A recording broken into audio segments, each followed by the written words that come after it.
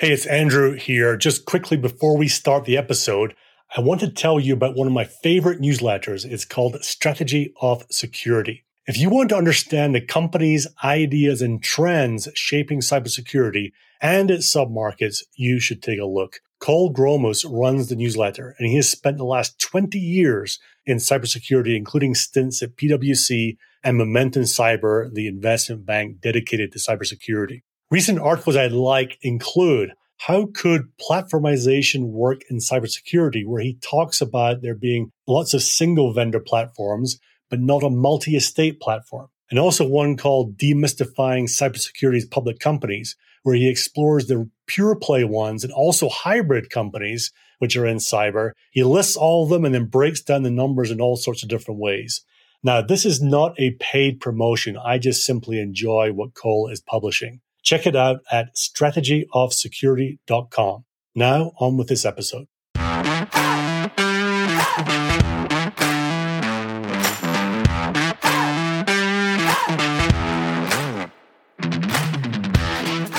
Welcome to the Sales Bluebird podcast, which exists because at startups, it's hard to get consistent traction and scale the sales team.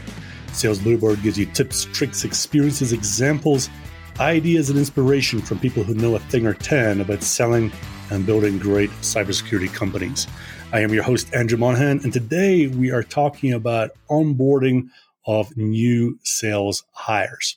Here's the reality, is the big companies in the space have literally armies of people, small armies of people, whose job it is to look at the incoming salespeople into the company and build programs that help them get up and running as fast as possible. I know some of the bigger names out there will have in double digits number of people that their sole job is to do onboarding, new hire, sales training, things like that. Startups don't have this luxury, as we know, right? We just don't have the headcount. We don't have the resources to go and do that.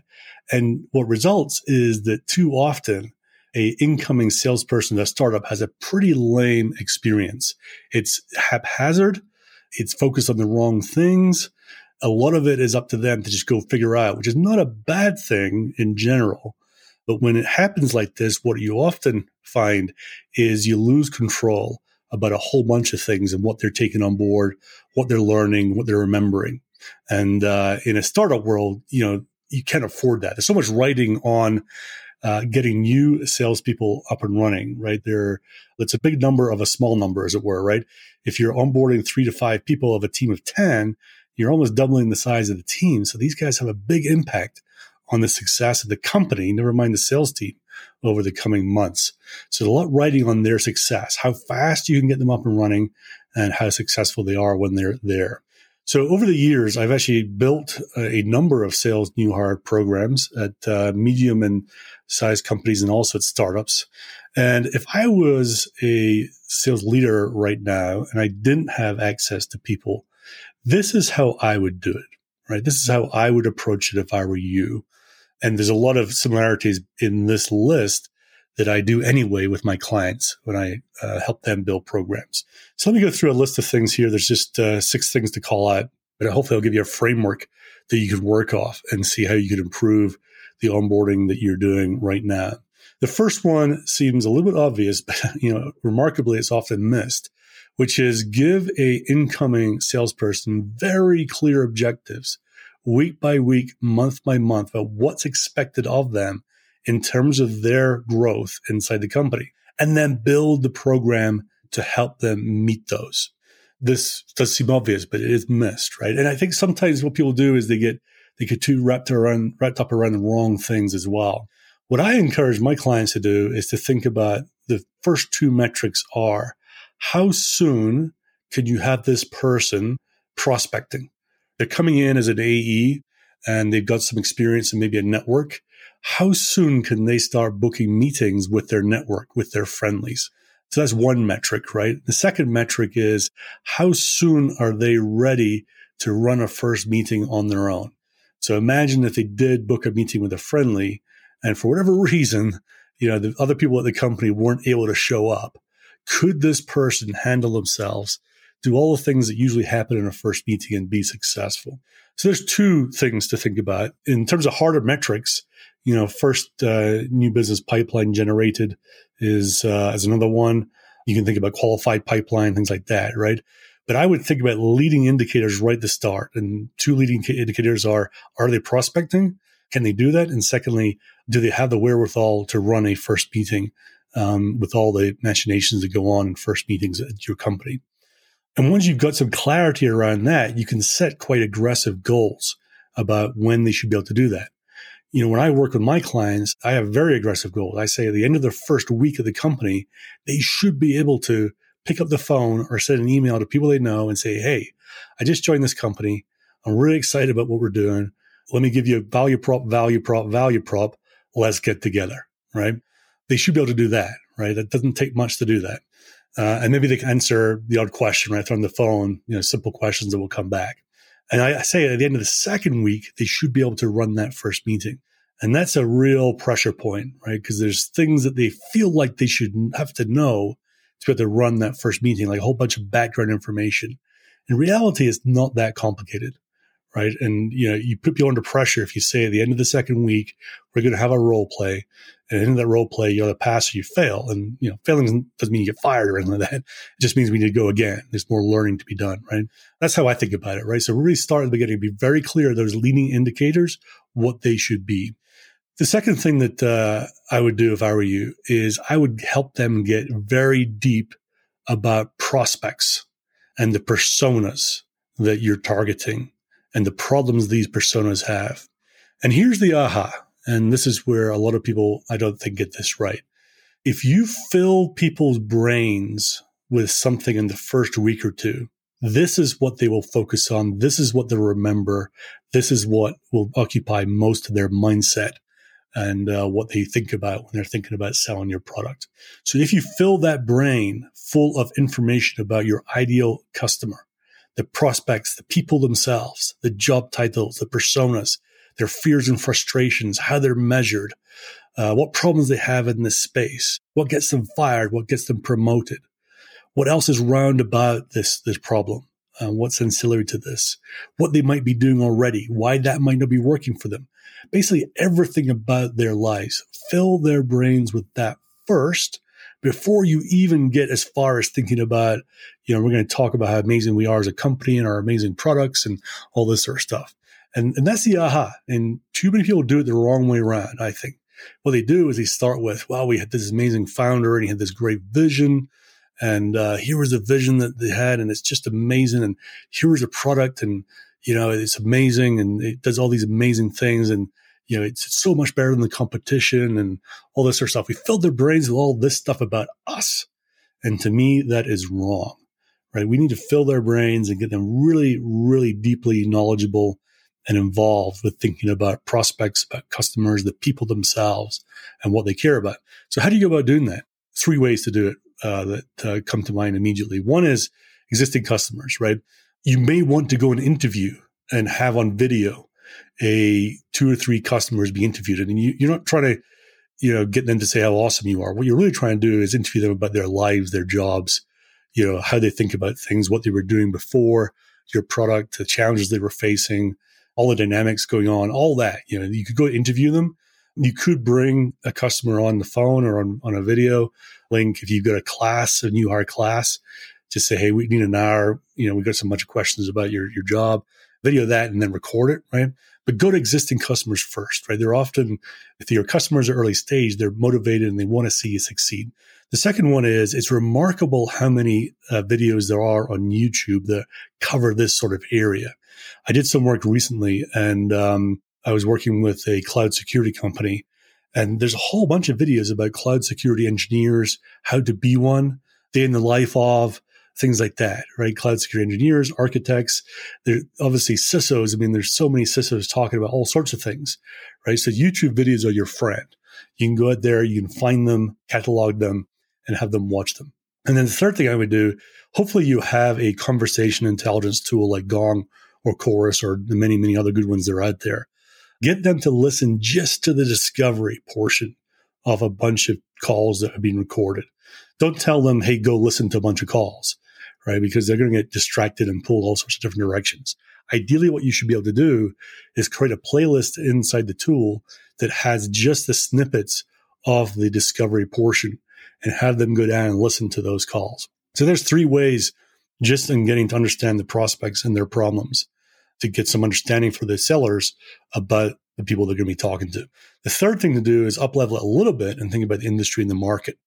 Now, this really depends on the type of sellers you're bringing in. If your profile is long-time cybersecurity salespeople, you don't need to go so deep on this, certainly on the industry side. Maybe your sub-market, maybe they need to know more about your sub-market. But again, this should not be a company-tinged view about this sub-market, right? YouTube is your friend again. There's a whole bunch of videos about a whole bunch of things. If you're in sub-market X, go search for videos on sub-market X. They might not be the perfect videos about describing the real need for your exact solution. Really what you're trying to do is give people a flavor for, the dynamics of the market, what's going on, the big players, the small players, how it's changing, how this market this sub-market even came to exist, right? When did it come to exist? What was the drivers behind it? Things like that, right? So again, YouTube is your friend for that. The fourth thing is then once you've got that base in terms of the persona and then the market is to talk to them and train them on the business value in your offering. Again, don't go into training them on the product yet. Train them on the business value in the offering. Now, this may be likely to be something that you have to do internally, right? But you really want them to understand the outcomes that you deliver for customers, the problems that they have, the value propositions that are attached to those. And what to do when you're doing this, a quick trick is to set the new hires up with questions to answer, right? So these aren't, multiple choice questions, right? They should be able to listen to something and then be able to say, why would X persona, why would our ideal persona love this bit about what we do, this value prop, this big outcome, right? Why might they be threatened? Why might, for example, I don't know, the security engineering team love this, but why might the operations team not love it? Ask them questions like that are designed to get them thinking in the right way rather than saying, did they pass the test? Did they answer the right questions and choose the right option, the multi-choice, right? So what you could do to expand on that is give them daily research projects, right? Maybe you got, and this applies also to maybe the industry market knowledge and also the persona things we talked about, is every day they should be submitting videos to you saying, the topic today was sub-market that we're in. And the question was, which of the ideal personas might love this bit of what we do? Here's my 5-minute video response on that. And, by doing a video response, you're putting the onus on them to go do the work, synthesize what they've learned, and then be able to articulate it back to you in a video without you having to spend a whole bunch of time to go through the process with them, right? Ideally, you should be just looking at some videos every morning of what was submitted the night before, and then be able to write back to them and say, love it, or you missed the point, or, let's chat, right? So that's a good way to put the work on them so that you're not inundated. It's not like you have not enough work to do, right? So it's a good way to put the work on them to take charge of their learning like that. And then after all that, and only then, should you taint their learning by talking about the company and the product, getting into very light demos. Going back to the aha, as I said, this is where people right now often start. Let's tell them what we do. Let's show them the product. Let's tell them how awesome we think this bit of the product is. Let me give them a demo. Let's go waist deep into the demo. And basically what we're doing is filling their brains with the product and all about us. When, as we know, that's important, but nowhere near as important as filling their brains with the prospects, the problems that they have, the value props that we have, the things that we solve, the examples, all these things, right? So this should come later on, not in the first few days. Some people are going to hate this. I'll guarantee it, right?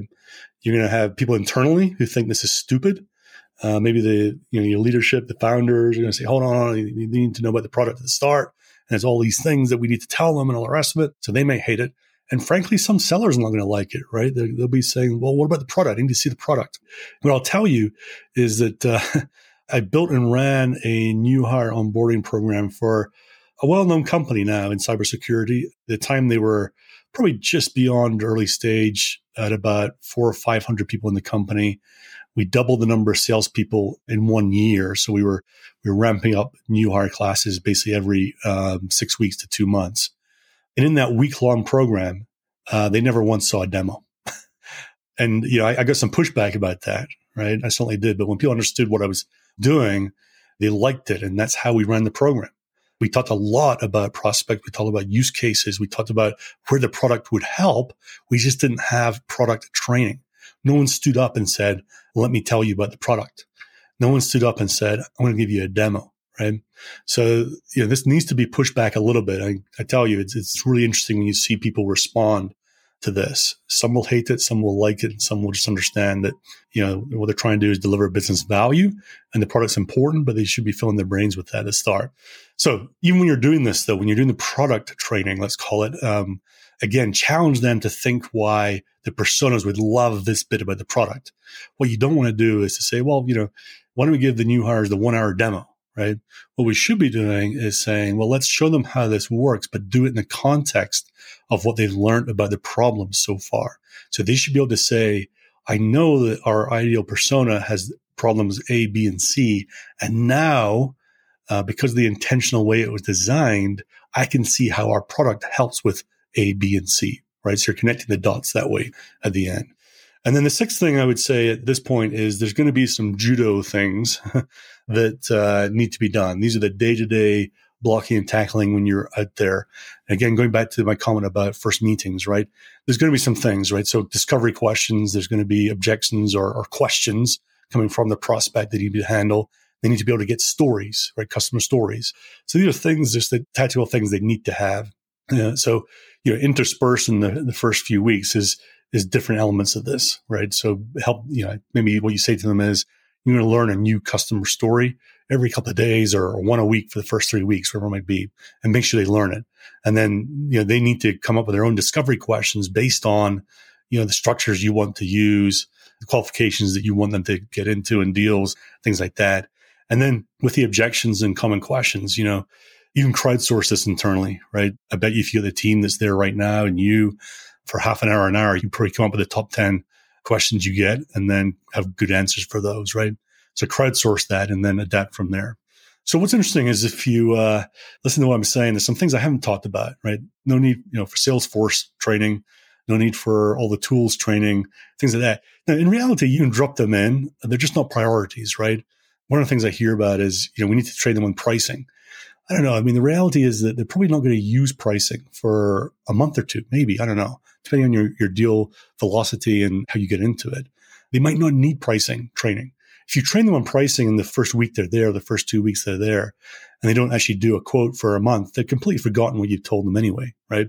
So you just have to think about what's the right time to bring some of these things in and be true to the leading indicators that you're asking them to shoot for, and make sure that whatever training you're doing is right for that. What's true is that it's easy to come up with a list of things to possibly train them on, right? The team, I bet you could sit down and say, well, here's all the things they should know. And the list is going to be very long. The real art and the trick to this is to narrow it down to what they actually need to know right now or need to do right now. And that's why I started off by saying, let's get clear on the objectives. If you're trying to get them to prospect early, you're trying to get them to do first meetings, things like that, focus everything. That's the filter. Of all the things that we think they should be trained on, what is aligned to them being able to do prospecting and do first meetings, and then figure out how you deprioritize the other things. Now, you might get to them eventually, but it might not be in the first 1, 2, 3 weeks of their time at the company. So these 6 points above will help you get focus and deliver a pretty damn good program for a new hire if you put it together with thought and with the right intentions. So good luck with that. If you like this episode, please subscribe to the podcast. Share with at least one person. It would be really mean a lot to me if you got value from this and you shared the episode and the podcast with one person. And if you're up for it, ratings and reviews of podcasts drive listenership, drive new people coming to the podcast. And you can do that either at Apple, Spotify, or even on the Sales Bluebird website. At the top, there's a wall of love. And with that, I'll see you next time.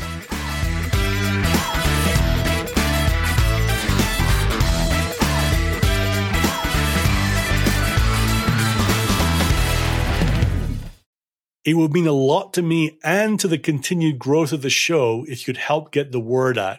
So how do you do that easily? There are two ways. Firstly, just simply send a link to a friend. Send a link to the show, to this episode. You can email it, text it, Slack it, whatever works for you and is easy for you. The second way is to leave a super quick rating. And sometimes that can seem complicated, so I've made it as easy for you as I can. You simply have to go to ratethispodcast.com/cyber.